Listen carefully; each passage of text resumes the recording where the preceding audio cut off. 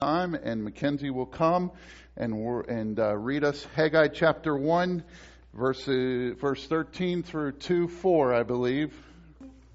Then Haggai, the Lord's messenger, gave his message of the Lord to the people. I am with you, declares the Lord. But now be strong, Zerubbabel, declares the Lord. Be strong, Joshua, son of Jozadak, the high priest. Be strong, all people of the land, declares the Lord, and work, for I am with you, declares the Lord Almighty. Thank you.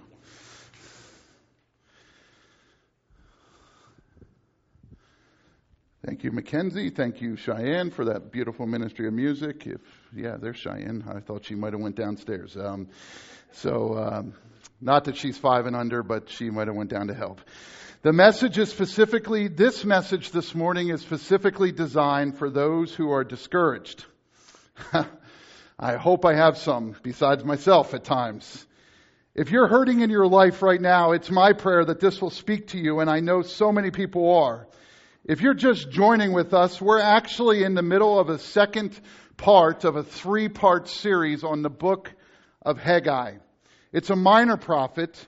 And if you missed last week, I want to give you the background just so you will understand the main story, and we'll dive into part 2 of this series called The Time Is Now. And in your bulletin on the orange page is a sermon outline that you can fill in blanks if you would like to as well. Last week we talked all the way back to when King Solomon built for God the most magnificent temple. It was mind-blowing, incredible. It was the greatest temple ever built. People came from all over the world to worship God and show Him honor, and quite honestly, just to see the glory of this temple. Unfortunately, we know that after King Solomon died, people turned away from God, as we often get distracted, and they started worshiping idols. And so God allowed a series of events to take place to try to bring their focus back towards Him. We talked last week about the destruction of the temple in 587 BC. Under the rule of King Nebuchadnezzar, the Babylonian army destroyed, completely devastated Judah, including the massive insult of destroying the house that God dwelt in, the temple. The Babylonians took the Jewish people into captivity for 5 decades. 50 years they were in captivity. And so you can only imagine the sense of relief and hope for the first time in 50 years when a remnant of people were allowed to go back and begin to rebuild their homeland. Under the governor Zerubbabel, my tongue is not working this morning, about 50,000 or so people went back to rebuild their city. The first priority was to build the house of God, and so they started building the temple. They got to the foundation in place, got the altar in place. They were met with some resistance, and guess what they did? They gave up. They quit. 14 years the temple sat there unfinished with no progress. God raised up the prophet Haggai to call the people back to the task. Don't just focus on your house. Focus on God's house. Let's put God first, and we'll pick up the story with that context in mind. In Haggai chapter 1, verses 13 and 14, this is what Scripture teaches us. Here it is up on the screen as well. Then Haggai, the Lord's messenger, gave this message to the Lord, to the people. I am with you, declares the Lord. So the Lord stirred up the spirit of Zerubbabel, son of Shealtiel, and I think she did much better with it than I am, governor of Judah, and the spirit of Joshua, son of Jozadak, the high priest, and the spirit of the whole remnant of the people. So what did God do? Here's what God did. God stirred up the spirit of the governor, the high priest, and all the people. What does God often do in our life? God will often stir up our spirit. God gives you hope to accomplish something that God puts on your mind. God did this for His people. He gave them a sense of faith. And what He said was, we're supposed to rebuild the temple. He stirred up their spirits, and this will happen for those of you that are followers of Jesus. There will be those times, like out of the blue, and all of a sudden, God will stir up your spirit and say, do this. You have faith for something. You want to attack it, and that's because God has stirred up your spirit. But the story goes on this way. Here's what it says. They came and began to work on the house of the Lord Almighty, their God.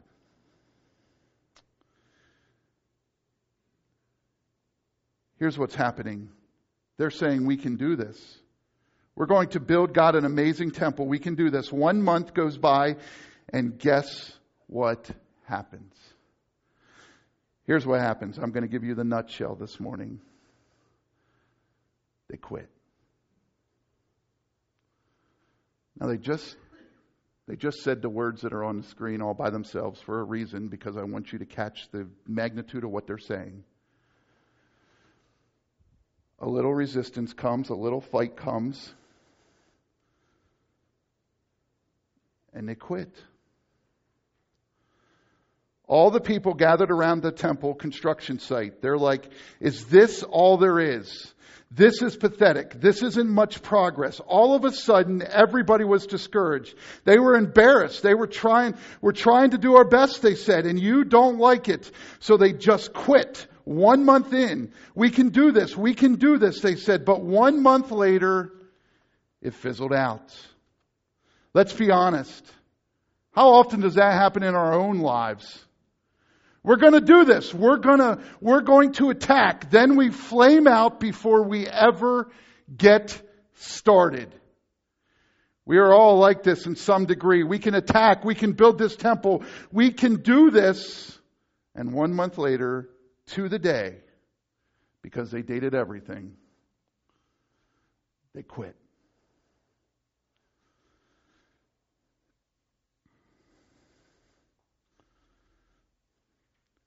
Sort of like saying, I'm going to go on a diet. And we walk into the kitchen and there sits the double stuffed vanilla Oreos. Now you just told God how great of a diet you're going to go on. And the bowl's sitting there like saying, put Oreos in me and take me to the couch. And it fizzles out. Oh, we're gonna get out of debt. We're gonna fight like we're gonna attack, and we're gonna get out of debt. And then, now it's Christmas time, and we have a bunch of gifts to buy, and I guess we'll just put it on the credit card.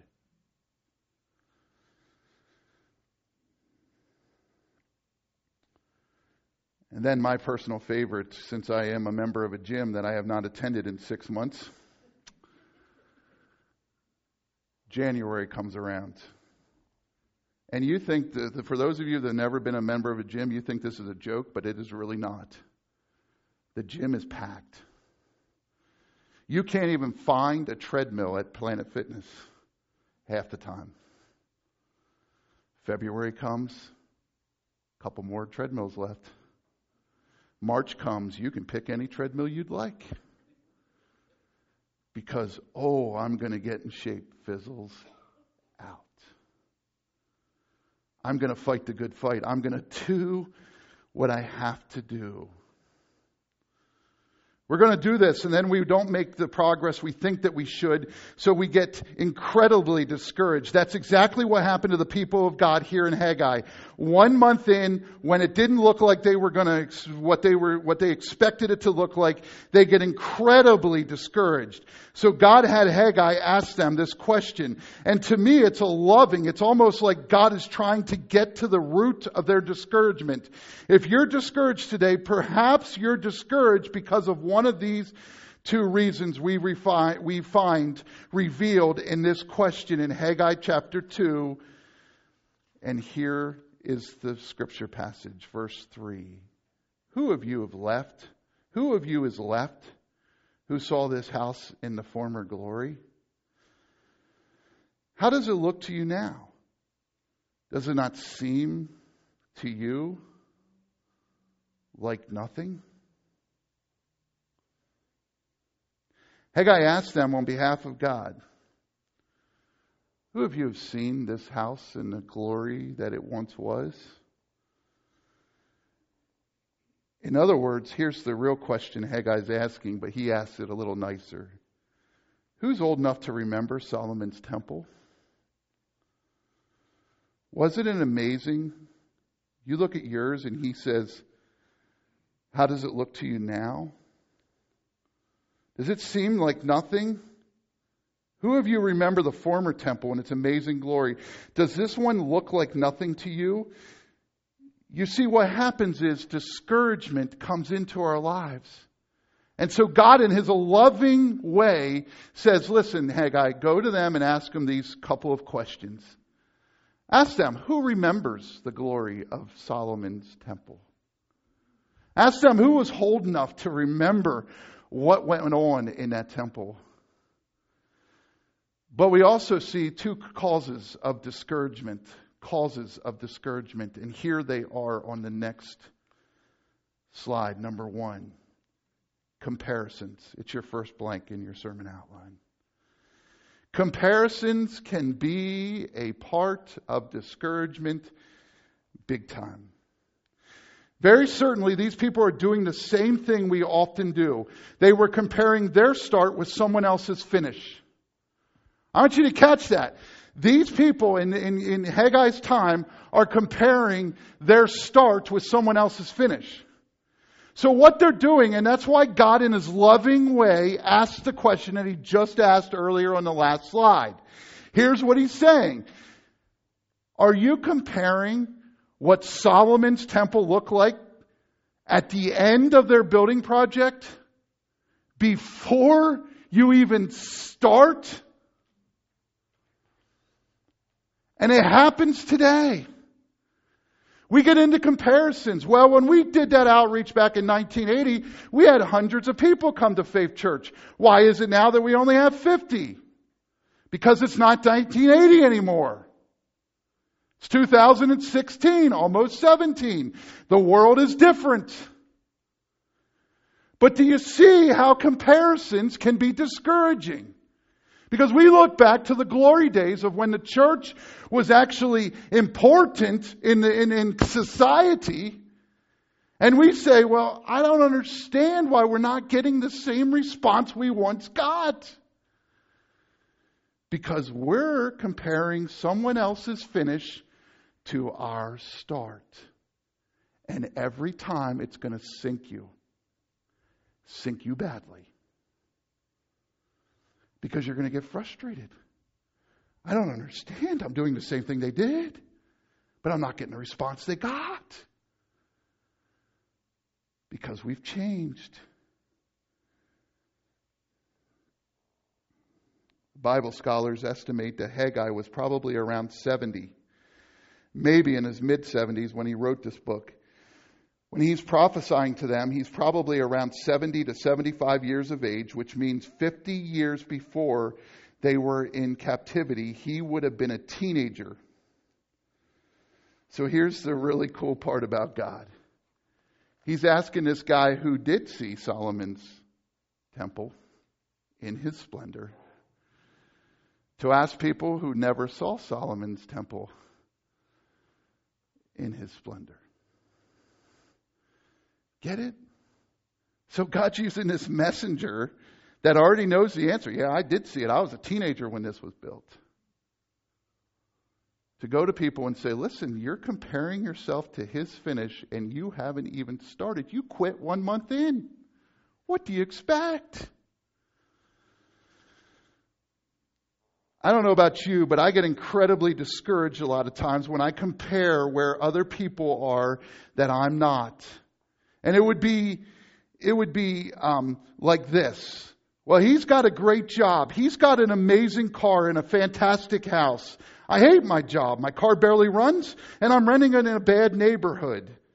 You might be a lady and you're comparing, maybe not with some other lady, but maybe with her kids versus your kids. Her kids go to school in the perfect matching outfits. They go with baked goodies every single day. And they have college credit in their 5th grade classes. My kids are barely dressed. I think they had pants on today. They forgot their lunch money and they're flunking physical education class. You feel so bad. When you want to be a massive loser, you just go look on Instagram and you're like, well, she was invited. No one invited me. How many play that game? Don't raise your hands, please. Don't raise your hands. I mean, I do. Man, that person liked that person's comment on Facebook, but they didn't like mine. Get over it. But you compare and you say, I'm so discouraged because they like that person better than they like me. No, they just like that person's comment.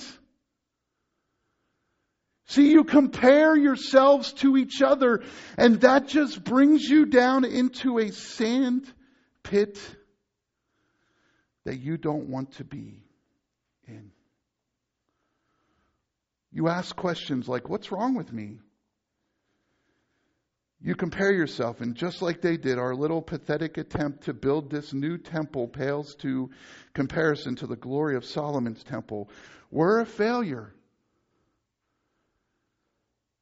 Look, I hear about it all the time, man. We were up to this number one day, Pastor Brett, and we were thinking about building on. We can get there again if we don't compare. We don't look back and say, what happened? But see, sometimes we're so focused on what happened, what went wrong, what went south, that we literally do this to ourselves. And we say, well, we can never get back there because we're not the same people. We don't have the energy we once had. Did God change? Did God lose power since that day? Has God somehow said, no way? I don't think so. Let me tell you, if He did, I would have told the denomination to take a hike when they came to say, come and serve temple. See, I'd have said, no way. God clearly said He's done. But He didn't. So we get so wrapped up in comparison sometimes that we miss it. We get frustrated and we get discouraged and we leave. We get ticked and we stop serving. All because we compared instead of gotten dirty with our hands and said, let's do this. Let's build this temple. Let's build this church. Let's see what God has in store for us. Second reason of discouragement is a lack of progress. A lack of progress. We're a month into this, and this is not going well. We're going to trying so hard, but we're not getting anywhere, is what these people were saying. And this is how we often feel. For instance, back to the diet again. Sorry, I'm stuck on that this morning.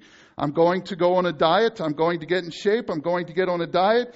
And so for a whole month, you eat nothing but kale and almonds. And you gain 2 pounds. And you're like, forget it. I quit. I mean, you ate nothing but kale and almonds. I hate kale, so I would not do this diet. I love almonds. I could go on an almond diet. But anyway, and you get on the scale and you're like, are you kidding me? I did the best I could and I gained 2. And so what do? I quit. I'm done. I'm not going to fight for it. It's not worth it. Where's Domino's number? I'm calling them now. What happened? I'm trying so hard. I'm working out. It's not working. Or you start a business, whatever. You take 2 steps forward and then it seems like 3 steps backwards. Or maybe it's like your whole spiritual lack of progress. You think, I've been a Christian for all this time and yet I still say bad words. We're going to go worship God. We're going to go to church today, and we cussed all the way there because we were late. I've often told the story of St. David's EC Church was only 2 minutes from our house. We could literally walk through a field and be there. It was amazing, the fights that the Kindig family got in 2 minutes. Me and my sister in the back seat boxing each other. My dad and my mom are upset about something and they're bickering back and forth. I'm glad they're not here this morning. But they're bickering back and forth. We pull into the church lot, and what does my dad say? It was like no fail. Now put your smiles on and go into Sunday school class. Okay, Dad. So the Sunday school teacher would ask me, how's your day going? Great. Wonderful. Couldn't go any better. I got hit by my sister 15 times on the way to church. But hey, I'm doing great. See, we think we should be farther than that. And so we look at our lack of progress and we say, well, I shouldn't be cussing anymore. I've been a Christian for 30 years and I still let them slip out. I shouldn't be doing this. And so we look at the lack of progress and we say to ourselves, I'm going to quit. You know what, Pastor? I'm going to come to church on Sunday morning. I'm going to listen to your sermons, and then I'm just going to live my life the way I want to live my life. I've tried the whole Christianity thing. I've tried to do the right thing. I've tried not to worry like the Bible tells me. I've tried not to get away from His Word in the middle of the week, but I just struggle all the time. I'm done. I don't make the progress I once did. You look at other people and you say, they've got this, I don't have it. I'm trying my best and I'm not making progress. And one day you feel like these people did. I'm not even sure if it's worth it. Certainly in a group of people this size, there are those of you in some category of your life right now. This is what you're thinking. Listen, I'm giving it my all in my marriage. I'm trying to put up with this whatever person. They're not even engaged, and I'm trying. I don't even know if I want to try anymore. I'm so discouraged. I'm giving it my best, but I'm not getting anything back. Some of you with your kids, you're praying for your kids. You're giving them good advice. You're doing everything you can do to help your kids make good choices and decisions. And you're like, could he be any farther away from where I led him to be? You know, I brought him up in church. I taught him how to read the Word. Could he be anywhere farther away from the Lord? I give up. Tried to do the best I could. But I sit here and I'm discouraged. It's so discouraging because you tried everything and you know to try, and they continue to make decisions that are just devastating. And you can see where they're heading and you think, I can keep you off of this, but you don't know how to get them to listen to you, and you feel really discouraged. It could be any number of things. Spiritually, you're trying so hard to overcome that one sin and you look back again. I've been working with Jesus with that for all this time, and that one sin, maybe I just can't ever overcome that. Maybe it's just not worth it. You wake up one day and you think, I tried, I'm not there, they are, and I've worked harder, and you're just discouraged. I'm going to be real honest with you this morning. It's a little bit risky to do this, because I want you to hear my heart. I don't want letters.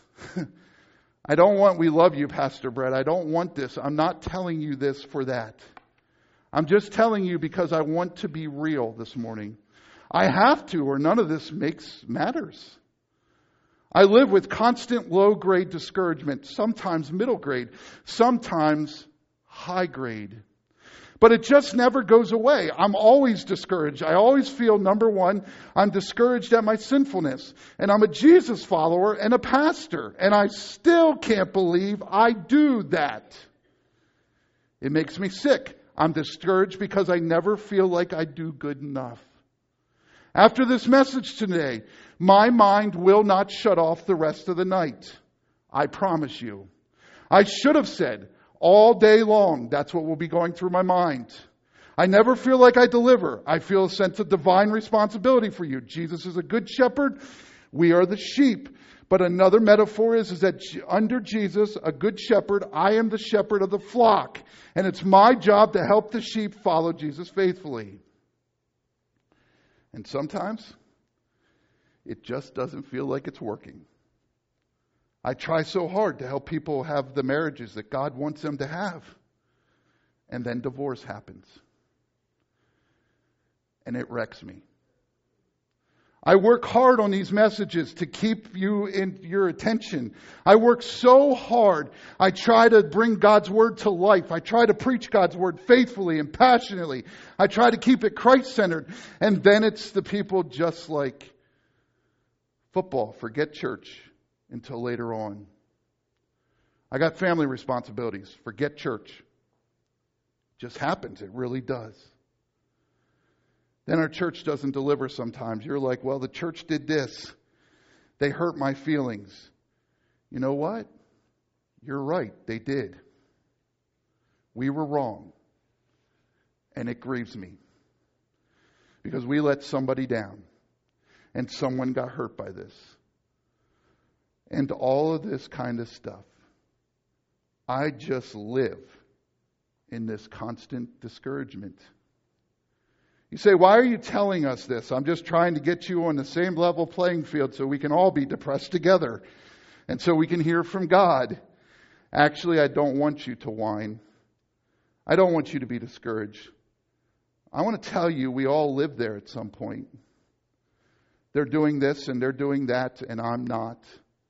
I'm trying so hard and I'm not seeing the progress that I want to see. Friends, that's where we are. Look, some of you will go to bed tonight and you will sleep well. And I praise you for that. I will be worried about Monday night. I will stay up all night. I will wake up and think, did we cover this? Did we cover that? Did we cover this?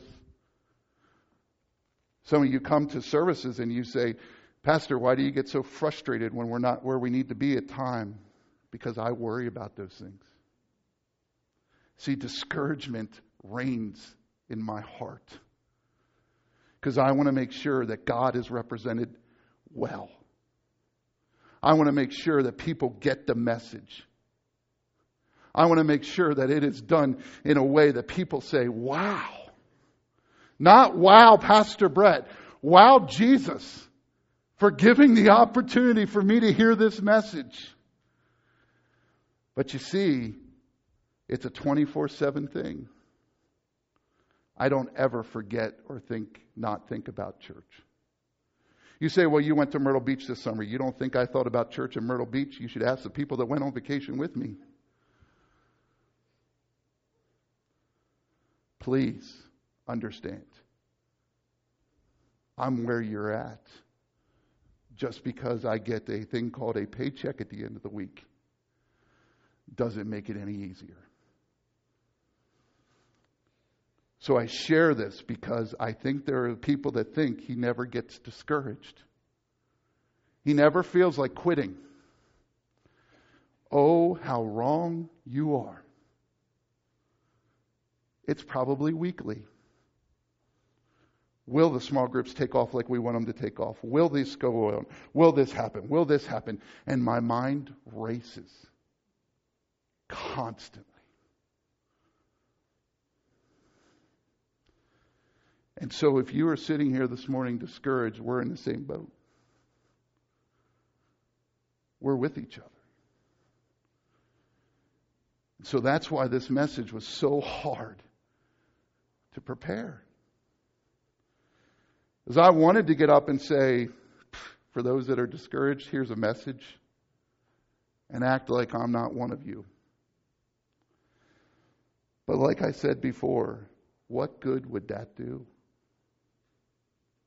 What good would it do?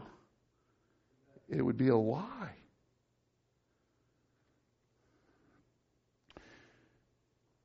Do you remember last week when the people of Jerusalem were like, they said these words, "We don't know how to build a temple"? And God's like, just let's make it real easy for you. If you missed last week, you just missed so much. God basically said it's just 1, 2, 3. Here's what you do. Here's what you do. You go, you get you climb the mountain. Number 2, you bring down the timber. And number 3, you build the temple. Some of you weren't paying attention, so I'm going to tell you again. We can go over this all the time. Basically, I actually like doing it. Here's what you do. You go up to the mountain, you bring down the timber, and you build the temple. That's how easy it is. You just do what I told you to do, step by step. You choose the hard right over the easy wrong. It's not easy to. It's easy not to. I'm going to do what you told me to do is what God is asking us to do. And the whole message of this sermon series is called "The Time Is Now," because I believe, personally, with the way the presidential election is going, with the way the country is looking, with the way that we are divided as a nation, God is setting up His church to be a place where people come. And yeah, they may be divided politically, but they are one in Jesus. And He's setting us up perfectly to be there, to be the lighthouse that we've been called to be. The question is the time now for Faith Church? I can't answer that. You can. Because you see, as much as we want to tell people that the Faith Church is the brick and the mortar at 400 North Temple Boulevard, it is not. Faith Church will dismiss in just a few moments. And they will go to Laureldale. They will go to Schuylkill Haven, or Schuylkill, whatever. They will go to Reading. They will go to a lot of places. They will go to Muhlenberg Township. They will live there. Faith Church is not here. This is the brick in the building where we come and we worship and we learn, but this is not Faith Church. You are. So when I ask you, the time is now, Faith Church, I'm not asking the bricks and the mortars because they're saying, hey, we've been here forever. We're waiting for the people. We're waiting for the people. This week we get discouraged. What do we do to God? What do we do to do, God? Watch how loving He is, and it's so amazing. He talks first to the governor, then to the high priest, then to all the people, and He tells them the same thing. Here's verse 4 of chapter 2. But now, be strong, Zerubbabel, declares the Lord. Be strong, Joshua, son of Jozadak, the high priest. Be strong, all you people of the land, declares the Lord, and work, for I am with you, declares the Lord Almighty. So what does God say we need to do when we face discouragement? First, He says, be strong. Be strong. The great news is that we don't have to be strong on our own power. See, immediately when I said be strong, there were people around this sanctuary that said, I can't. Great. He can. See, if we're going to focus on our strength, it's going to fail us. We live in New Testament times, and our New Testament teaches us that when we are weak, His strength is made perfect through us. In other words, I don't just have to be strong in my own strength. I've got a supernatural strength dwelling within me. The same Spirit that raised Christ from the dead dwells within those who believe. When you are strong, you don't have to be strong. When you are strong, you don't have to be strong. In fact, when you can't do anymore, you're about to give up. That's when you are a perfect candidate for God's strength. Maybe you're there. Pastor, I came in here ready to quit. Don't do it. And don't do it because I'm telling you not to do it. Don't do it because He's about to do something in you that would be amazing. I got to tell you, when you're on your way to church as a pastor and you're feeling like I'd just rather turn the car around and go back to bed. I'm tired. I had a long week. That wasn't today. That's when I come out of service and people are like, wow. God did something here today, Pastor. Don't give up too soon. What do you do when you face discouragement? Second, you do the work. You be strong and you do the work. You put down another stone. I just put down a stone and it didn't seem to make much difference. What do you do? Be strong. Put down another stone. Put down another stone. But if it's not working, consistently do the last thing God told you to do. Consistently choose the hard right over the easy wrong. Consistently do the work. Put down the stone. Put down another stone. Put down another stone. And yet another stone. Consistently do the hard thing. Here's what happens in most churches, and it happens in more than I'd like to admit as a pastor. Here's what happens. We're doing our little jobs, and we're working hard at our jobs. We're putting down stones, and one mountain hits us, and what happens? Pastor, I'm done serving. Why? I'm frustrated. I haven't gotten far. And then the same people come and say, why aren't we farther along than we were? He asked you to put down the stone, and you quit. And when you quit, that means another person has to put down the stone. It means another hands that are getting dirty, that are working hard. And so when God says, listen, go do this, and He's challenging you, do not push Him off for another responsibility. Come and do it at Faith Church. Work for Him. Be strong and do the work of Jesus. Here's a quote that I found this past week. Successful people do consistently what normal people do occasionally. Successful people do consistently what normal people do occasionally. Let's go back just for a quick minute to David and Goliath. David goes out to the reigning force, to Saul, and says, listen, I want to fight this giant. And everybody's laughing at him because he's this small. The Bible's very clear. He's small. He's dirty. He's this sheep guy that takes care of sheep. And they're like, how are you going to beat that guy who's 8 foot tall, 9 foot tall, holds a sword that is like thousands of pounds or hundreds of pounds? How in the world is this going to work?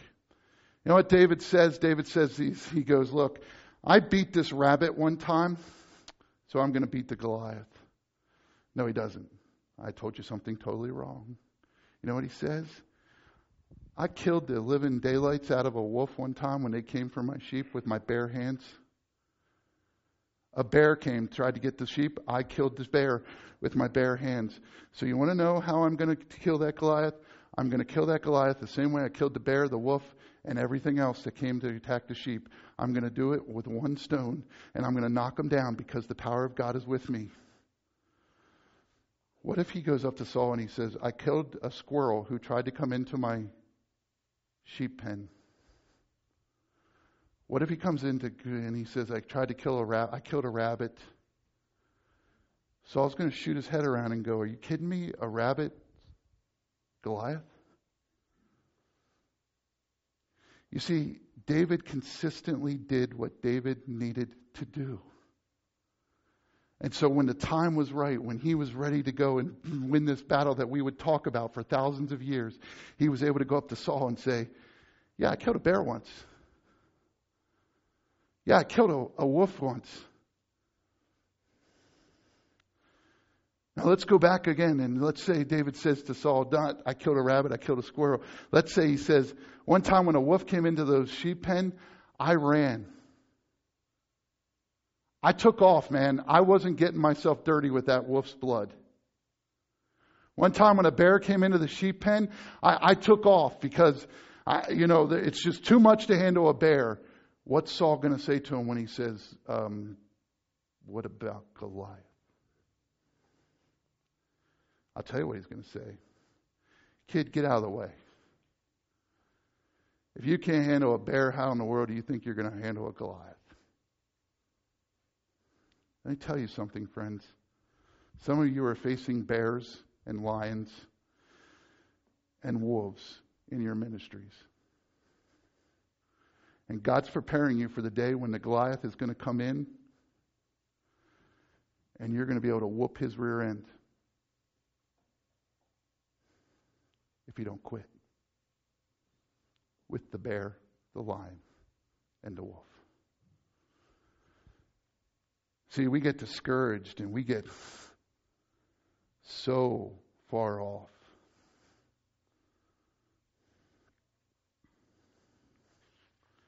So how do we lay another stone? We lay another stone by being strong and continuing to love our spouse, even when our spouse is unresponsive. We lay another stone by being strong and continue to reach out to that person, even when they do not hear you or let you in.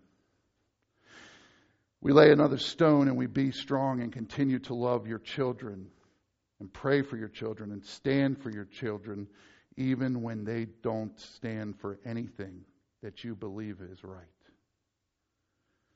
You see, you be strong and you show up. You show back up. You be strong and you stay in the game. You be strong and you never, ever give up. And that's exactly what we all need to do. When I live with that constant discouragement, I continue to say, in the strength of God, I will get back up and I will lay another stone, even if it kills me. Then God says something that they can't even get their minds around, but God says it in verse 9. Here's what he says. The glory of this present house will be greater than the glory of the former house, says the Lord Almighty. And in this place I will grant peace, declares the Lord. And now here's what he says. He says, look, the glory of the house that you're building is going to be greater than Solomon's glory. And they're like, no, God, you must have misspoke. And God says, no, the glory of this present temple, the one you're building, is going to be greater than the glory of the former temple. And they're going again, no, it won't be. You see, even secular historians say Zerubbabel's temple wasn't even close to Solomon's temple. There's no way. What are you saying, God? Here's the punchline. I don't want you to miss this. In the Old Testament, people had to go to the temple and make a sacrifice in hopes of being right with God. Let me say it again. In the Old Testament, people had to go to the temple and make a sacrifice in hopes of being right with God. The New Testament, God says something real crazy. Here's what he says. Now those who are followers of Jesus, you are actually the temple of the Holy Spirit. Your body is the house where God dwells. This is the most mind-blowing thought because everybody thought you had to go to the temple to experience God. And now God says, if you're a follower of my son Jesus, I actually dwell within you. Here's what he's saying to them. He's saying, you have made it all about a place. And here's what he's saying to us. Don't make it about the place because my temple is in your heart. And so when you make it about a place, you break my heart because my temple lives in you. So you want to lay another stone? Do it because my temple is in you. And so he blows their minds because they're looking at this and they're saying to themselves, we quit a month in, and he's saying that this is going to be a greater temple than Solomon's temple. And God says, no, you're going to be great temples in the New Testament. You're going to be great temples in the New Testament. You see, my friends, here's what Jesus wants you to know this morning, straight from the mouth of the Apostle Paul. And I'm going to close up in just a second here. Let us not become weary in doing good, for at the proper time we will reap a harvest if we do not give up. Let me say that again. Let us not become weary in doing good. Why, God, shouldn't we become weary? He goes on. For at the proper time you will reap a harvest. If you do not give up. Here's what Paul is saying to the Galatian church, and I think it is the greatest thing.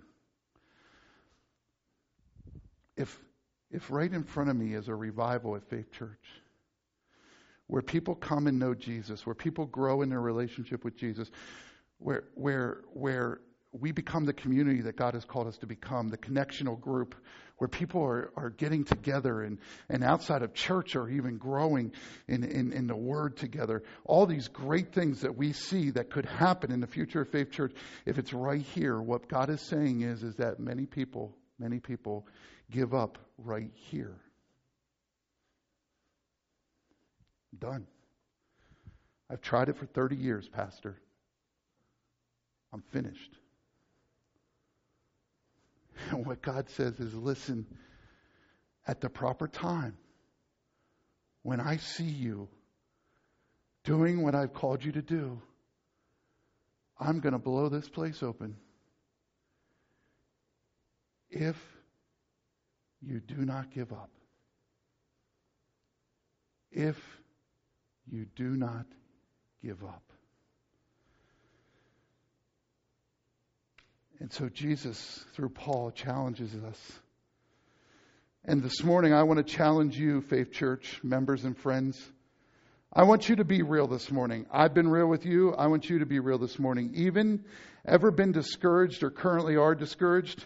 I want you to close your eyes and bow your heads just for this simple moment. And I'm going to keep on talking, but I want you to bow your heads, close your eyes, not looking around, just simply think over the past week. How much of that time did you spend discouraged? And today you're here saying, oh, Pastor Brett, I want what Haggai teaches us. I want to be strong and do the work, but man, that old discouragement comes back over and over and over again.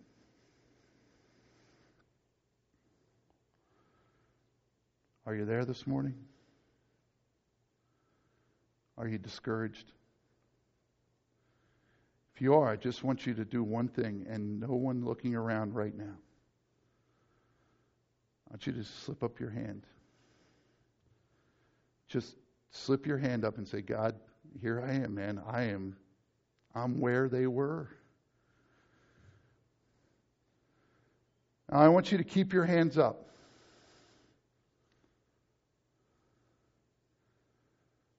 I want to pray for you just now, and then I want to go on and sing a song. But as we sing that song,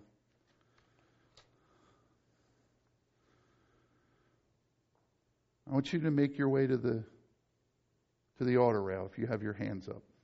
Not now, but when we sing the song. You can kneel or stand, but just come. And then at the end of the service, we're going to do something different this morning, but more on that in just a second.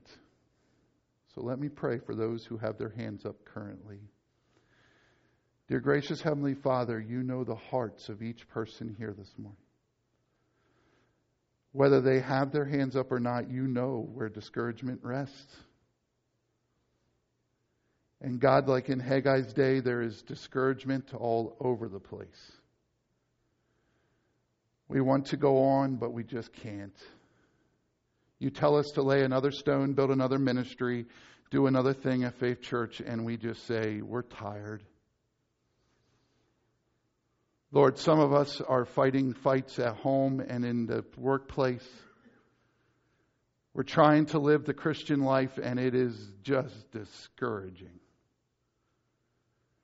We want to give up, but yet we know it's not what you would have for us.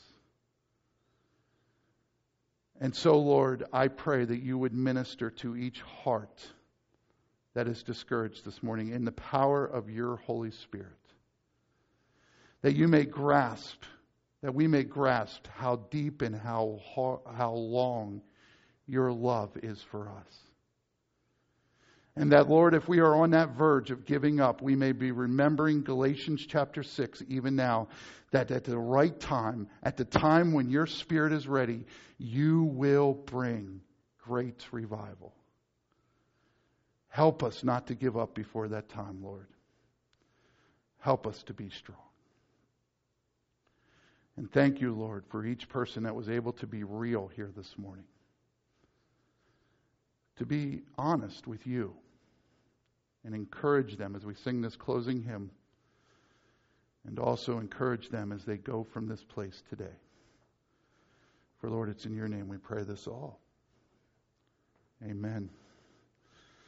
I'm going to ask the praise team to come down and join us. We're going to, if we could, go to the ends of the pews and hold hands around this place, and we're going to pray for Faith Church today as a part of this message. So if you can get around the edge, we're going to try to do an entire way around the sanctuary, but if we have to cut through, we will cut through. So if you could just find a place, grab a hand, and actually go to the edge, the end in the aisles, that would be great. I know we are beyond time, but I feel the Holy Spirit saying to do this, and I am not going to ignore Him today. So, well, I don't usually ignore Him any day, but this specifically today. So let's, I think we're going to make it pretty cool.